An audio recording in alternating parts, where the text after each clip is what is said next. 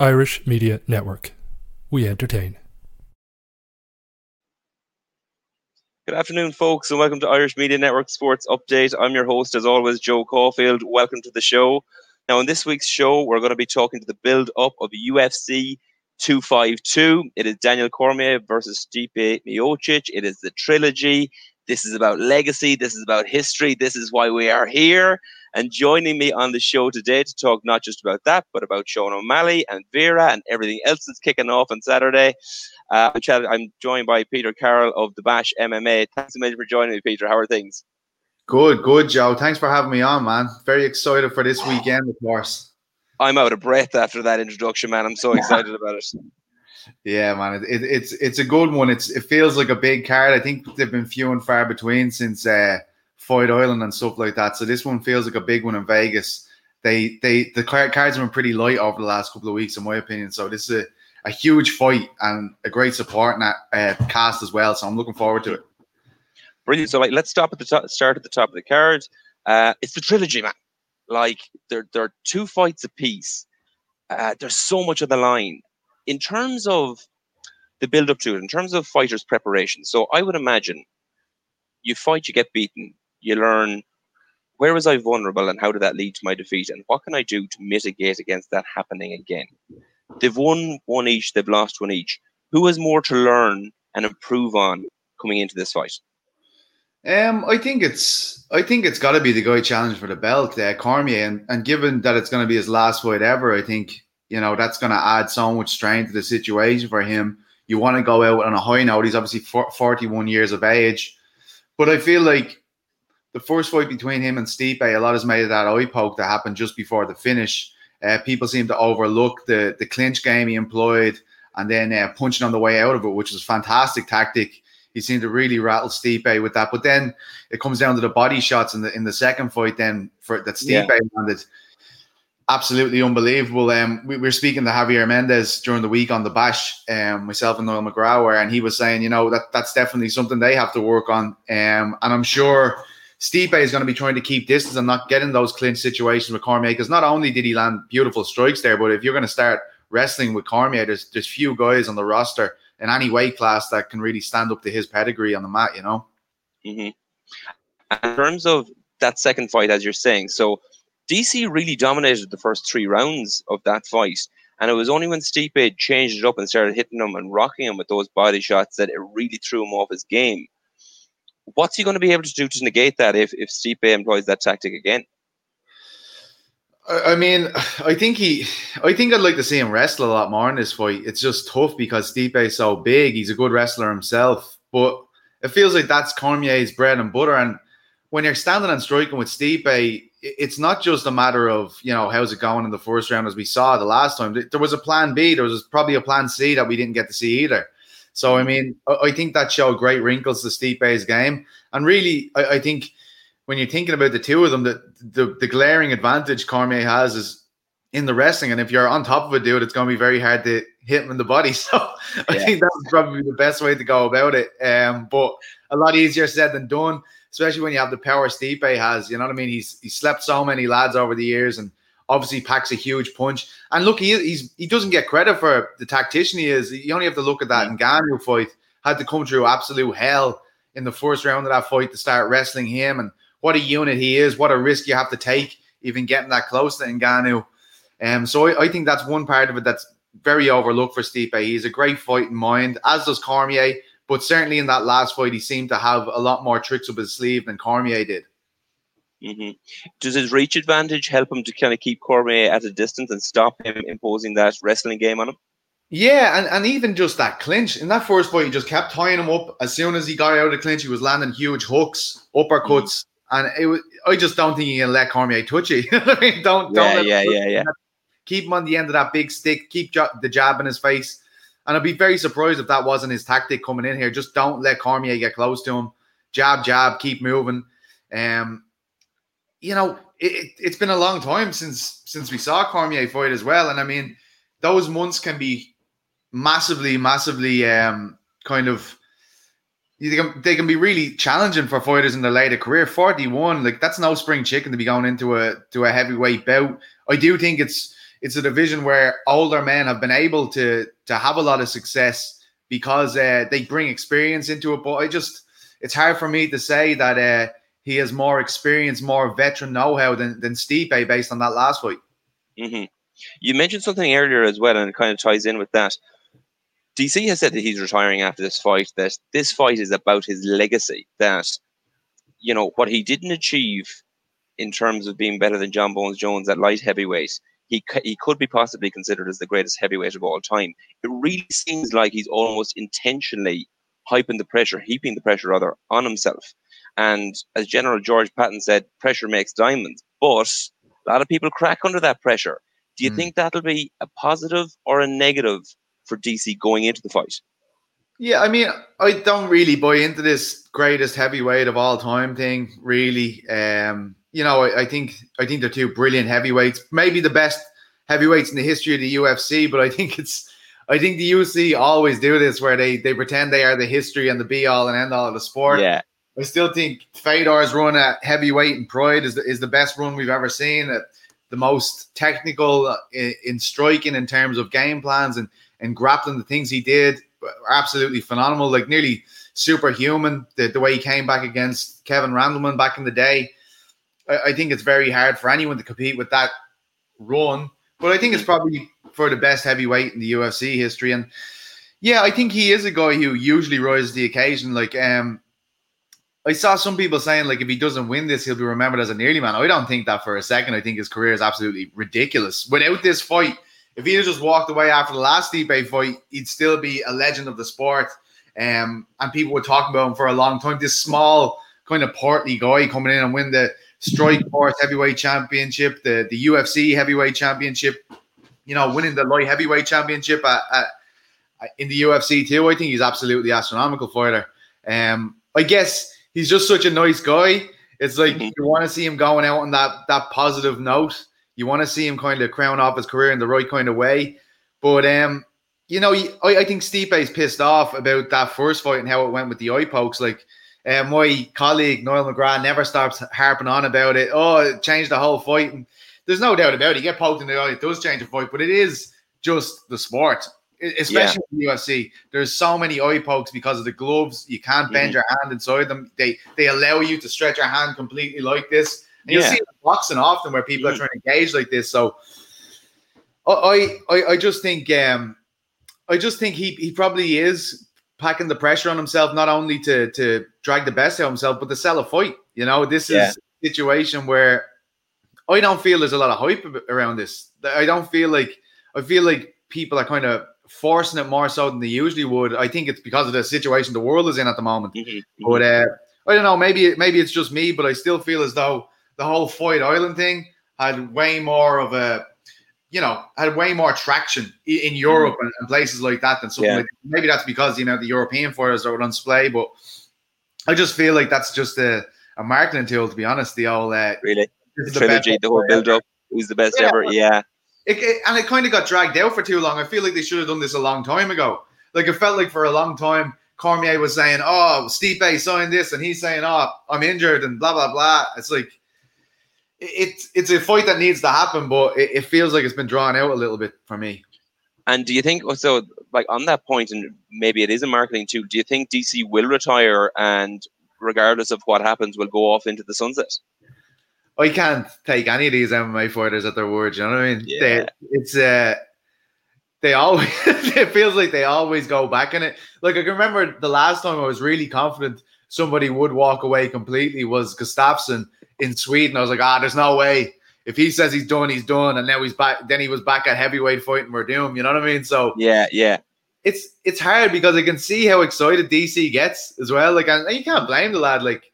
But remember that Brock Lesnar thing? I mean, I've never seen a man more excited in my life at the prospect of fighting Brock Lesnar. And I feel like if the right fight came his way for the right money, he'll definitely do it. And the UFC love him. They clearly love the guy. He's a company guy. And if things weren't going well, they don't have Conor McGregor at the moment. They don't have, Henry Cejudo's stopped fighting. John Jones isn't fighting. Like, if they could somehow compel John Jones and Cormier to fight somehow after this for a mad amount of money. Supervised. Yeah, heavyweight champ, light heavyweight champ. Then you could definitely say like Hall of Famers knocking it out. Well, that's like, but the thing is with that as well, it's like it would have to be a heavyweight for me because the light heavyweight question has been answered twice as far pretty emphatically. And I know people will talk about the drug test, which is definitely an asterisk put beside those fights, but I don't know if you could get the fans jumping up and down about Daniel Cormier at 41, who's probably going to weigh about 250 to 260 pounds on Friday, fight John Jones at 205. It has to be a heavyweight if they're going to do that. And look, Stipe wants that fight as well. So I feel like that's definitely Jones's next move. If he's complaining about money and stuff like that, the only way he's going to get paid a substantial amount of money is to fight the heavyweight champion. Fair enough. It was my next question was what would be next for either of those. You've answered it. My last question on this has to be, how are you calling it? Who's going to win and how is it going to end? Stoppage or decision? I think. Look, I'd love to see Cormier win it. But for the fairy tale aspect. Yeah. Look, I think he deserves it too. A great finish. But Stipe is a great lad too. Just because he doesn't like speaking to the media, I can't hate on him too much. But I do think Stipe is going to stop him. Maybe in the later rounds. Like if Cormier wins, I think it will be predominantly a stand-up fight as well. I don't think it's going to go to a decision, but yeah, I just feel like Stipe is he's too big and he feels like he's way more up for it than Cormier. And Cormier, I love how honest he is. He was on with my good pal Ariel there, their show on Monday, and he was saying, he was kind of saying like, 4 months ago when we started this show, I couldn't jog more than, a few kilometers. And you're like, I don't think Stipe has been in a situation for the last 10 years where he couldn't jog. Yeah. But that's the beauty about heavyweights. Like, all those factors are far more influential in lighter fighters. Big heavyweight, he gets a good knock on a man, lights out, good luck. Yeah, you're right. But I think at this level, like with Stipe and Cormier, it's wishful thinking that a big bang. Like, I mean, look at what Stipe did to Ngannou. Like, he's the biggest hardest hitting guy in the world, and he negated him perfectly. So the idea that Cormier come in and one shot stop him is, I don't see it happening. And look, I'll probably be eating these words on Saturday night. Who knows, man? Who knows? I'm a romantic. I'm an eternal optimist, and I'm looking for the DC fairy tale finish. To be quite honest, it'd be great. Moving slightly on, because we were talking about kind of headline people. There's no McGregor, Henry Cejudo stepping away. One person that's going to be drawing a lot of media attention, I hope, and I couldn't imagine it not happening, is Sugar Sean O'Malley. Yeah. Man, like I'm not the type of fanatic UFC fan that will say you would be. Like, I love watching UFC, but I'm not an avid follower. I was flicking through my Instagram a couple of weeks ago, and I saw Sean O'Malley fights, and I was engrossed immediately. The style, the flair, this lad can drop lads quicker than on his mats. Like, he has superstar quality. Tell me a little bit about him, and tell me, why is he such a mouthwatering prospect for the UFC? Well, it's similar to the McGregor thing. I mean, you got a lad at 135 who can stop people with one shot. It's very rare. You don't generally see that in the lighter weight classes, and he's proved that he can do that a number of times. He's also unique looking. He's a very unique look, big mopper hair. As he looks like a geek almost, And then he has this amazing flair, not only in his fighting style but his personality as well. Yeah, and he's a star. He's 100% a star. As you said, it looks like he could be a guy who will move the needle for the UFC without the likes of Conor McGregor and John Jones. But this is a significant test now. This time, I think this is his toughest test he's ever had. But it's still nowhere near the top of the division. Like that's one thing that people like. Marlon Vera is a great fighter. He's very well rounded. But by beating Marlon Vera, I can't imagine anyone in the UFC has beat Marlon Vera and then got a title shot. I don't think so. I don't think that's ever happened. So I do feel like he's going to win, but we're talking about these great stars pulling away because they aren't getting paid, and they should be getting paid more money. He's already hinting at this is going to be a future problem for him. Like, I mean, the last interview I saw with him, he said, I'm happy to get paid when I'm getting paid until until August 16th. So he's saying like, I'm going to beat Vera, and then we're going to have to go back to the negotiation table. Now, there's no malice in that, but and he should be like that. They absolutely every fighter should be like that. They don't pay the fighters enough. They really don't. When you look at their profit margins compared to what these guys are taking home, it's terrible. And look, Sean O'Malley's saying this. What do you think it's like being an entry-level UFC fighter on 10-10? Yeah. Maybe fighting 3 times a year. What are you earning? 60 grand? Tax that, 30 grand, pay your corners, pay everyone. You're coming out with about 20 grand a year. That's ridiculous. When you're putting your body on the line like these guys do, you should be on a lot more money than that. So I completely understand these guys where they're coming from, but the UFC don't seem to understand them that well. So I can see there being future problems with O'Malley. Like, I mean, look, they can't pay the bantamweight the champion enough money. He's literally said, I'm stepping away because you can't pay me enough money. So what chances O'Malley has? But is that a can't or a won't situation? Like, there's none so deaf as those who wish not to hear. Surely the Dana White has enough money to go around. Oh yeah, but I mean, obviously not. Like, if Cejudo's not fighting and he's the flyweight and bantamweight champion, like, I mean, Jan's the bantamweight champion now. Cejudo wasn't defeated. Figueiredo's the flyweight champion now. Cejudo wasn't defeated. Like, that's taken away the actual lineal nature of titles. Like, that's you're completely right. Like, you if you're the promoter, you should be trying everything you can to get the champion to fight and defend that title, because it brings prestige to the company. So you have Jan with the title now. I'm a huge Petr Yan fan. I've been covering that guy since before the UFC. I knew he was going to be a champion. But the question mark everyone's going to have against someone like Jan now is, well, he never bet Cejudo. How would he get on against Cejudo? And inevitably, you're going to have to bring him back for that money at some stage. But if you're not doing it right now, you're missing a big opportunity, because if this drags on for a year or so and they bring Cejudo back, people are going to say, well, is he still the same guy? And then if Jan beats him, he didn't beat the best version of Cejudo. So I think that's something that the UFC really need to look into. I know Dana White says we don't understand the game, etc., but I do understand that fighters in the biggest league in the world should be getting more money than a dude that's working at McDonald's. That's what I think anyway. That's a fair point. Fair point, Peter. In terms of the actual fight itself, like you're talking about Marlon Vera, stylistically, it's an interesting matchup. You would imagine that the advantage is with Sean O'Malley, as in Vera has a tendency to go in like ferociously, jumping in with knees, like he's constantly on the attack. Will that suit Sean O'Malley's style to strike him and drop him? Yeah, absolutely. I think it's almost like it's not. No, I'm being unfair now. I was going to say it's like McGregor v. Siver, but no, it's not. Marlon Vera is a really good fighter, and he has good submission skills, and he has very heavy hands. But I do think I agree with you. It's about the range that O'Malley presents with his legs. Like, he almost uses legs like a jab.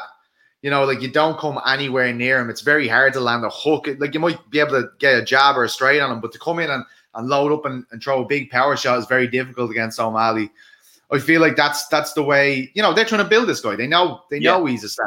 And they can see that in the matchup with Vera, that it's going to be very hard for Vera to get close to him. But because of Vera's reputation as a a knockout artist, as a good submission fighter, this is a huge win for O'Malley. As I said before, this is going to be the biggest name on his record. And it's going to be a great one for him to go to the negotiation table with and say, look, I'm moving into the higher echelons of this division. I'm going to be taking on contenders now.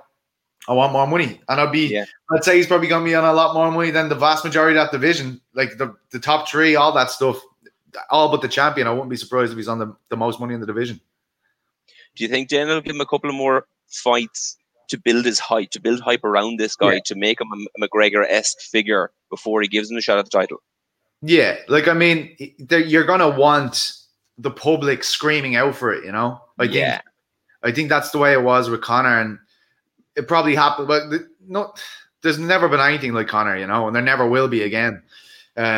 Nothing will ever captivate the attention of the masses like he did at his peak, and I don't think it's fair to ask, to expect that of O'Malley. But I certainly think there will be a huge kind of outcry for him to fight for the title inevitably. But I really don't like that fight for him against Petr Yan. I really don't. I don't think he's ready for that just yet. That man is an absolute animal. It'll be interesting to see if they don't give him a title shot for 2 or 3 fights, what matchups he gets between then and now that might enable him to develop a skill set to be able to fight and beat Petr Yan for the title.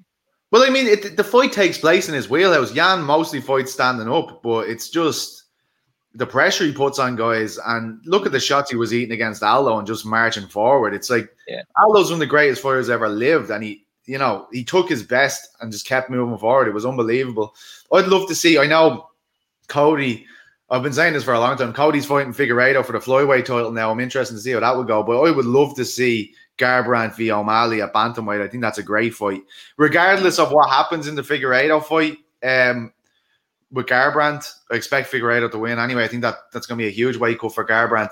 I'd love to see that down the line, Garbrandt facing O'Malley. And I think that would be it.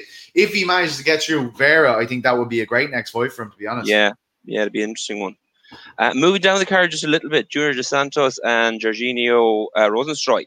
That's a good one as well. It's an interesting one in that they're familiar with each other. They fight in the same gym.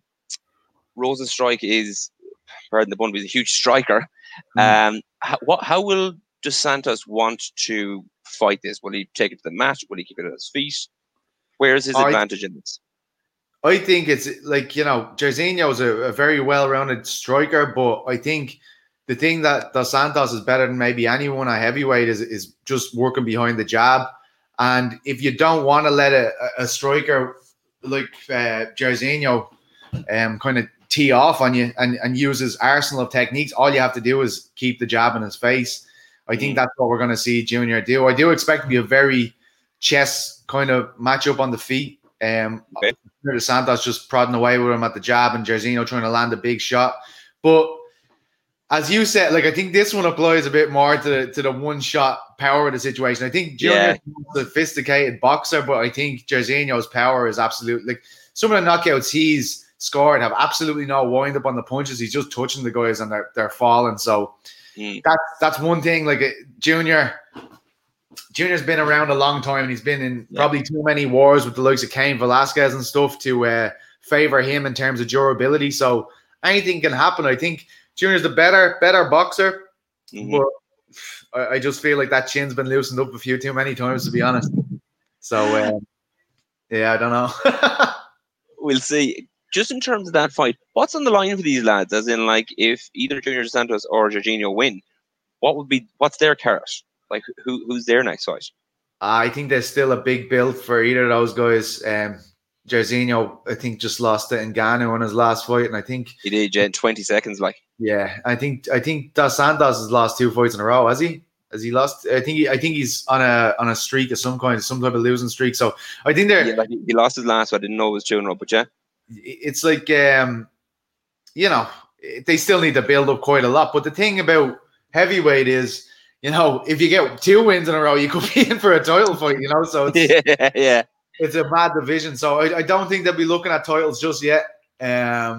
And look, the heavyweight division is going to be in a weird place after whatever happens. Whatever happens on Saturday night, there is going to be a situation where either Stipe, say everything goes according to plan, Daniel Cormier wins and retires. Then they have the problem of now we have to make a title fight without Daniel Cormier, which is probably going to be Stipe and somebody else. Who that somebody else is, probably John Jones. And then if Stipe wins, it's probably John Jones again, if they can get him to fight for whatever amount of money they're trying to give him.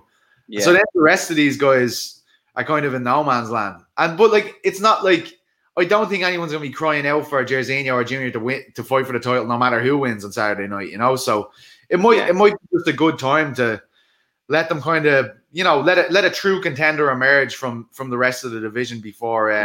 It's the right time to do this thing with Jones if he is going to go to heavyweight. If it doesn't happen after tonight, it's probably not going to happen. Because in theory, you think him moving up to fight the heavyweight champion and leaving the light heavyweight division, which he's dominated for so many years, would result in a bigger pay package. I know they were going to offer him more money, but it just wasn't the right amount of money for Jones. But maybe something like this could could get them back to the negotiation table and get them to agree something. But I certainly feel as though that's next. So unfortunately, that will bring a kind of a pause to the division, you know? Yeah, but at the same time, it would give us some absolutely mouth-watering fights this weekend, kicking it all off.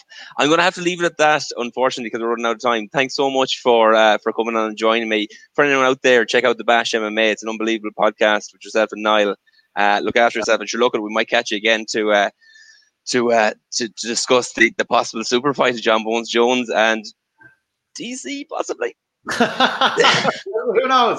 But yeah, thank you, Joe. That's brilliant, man. All the best. Thanks a million. And that's our show for you this week, folks. Thanks a million to Peter Carroll for joining me. As I said, check out the Bash MMA podcast. Look after yourselves out there. Be good, and we'll catch you next week. Irish Media Network.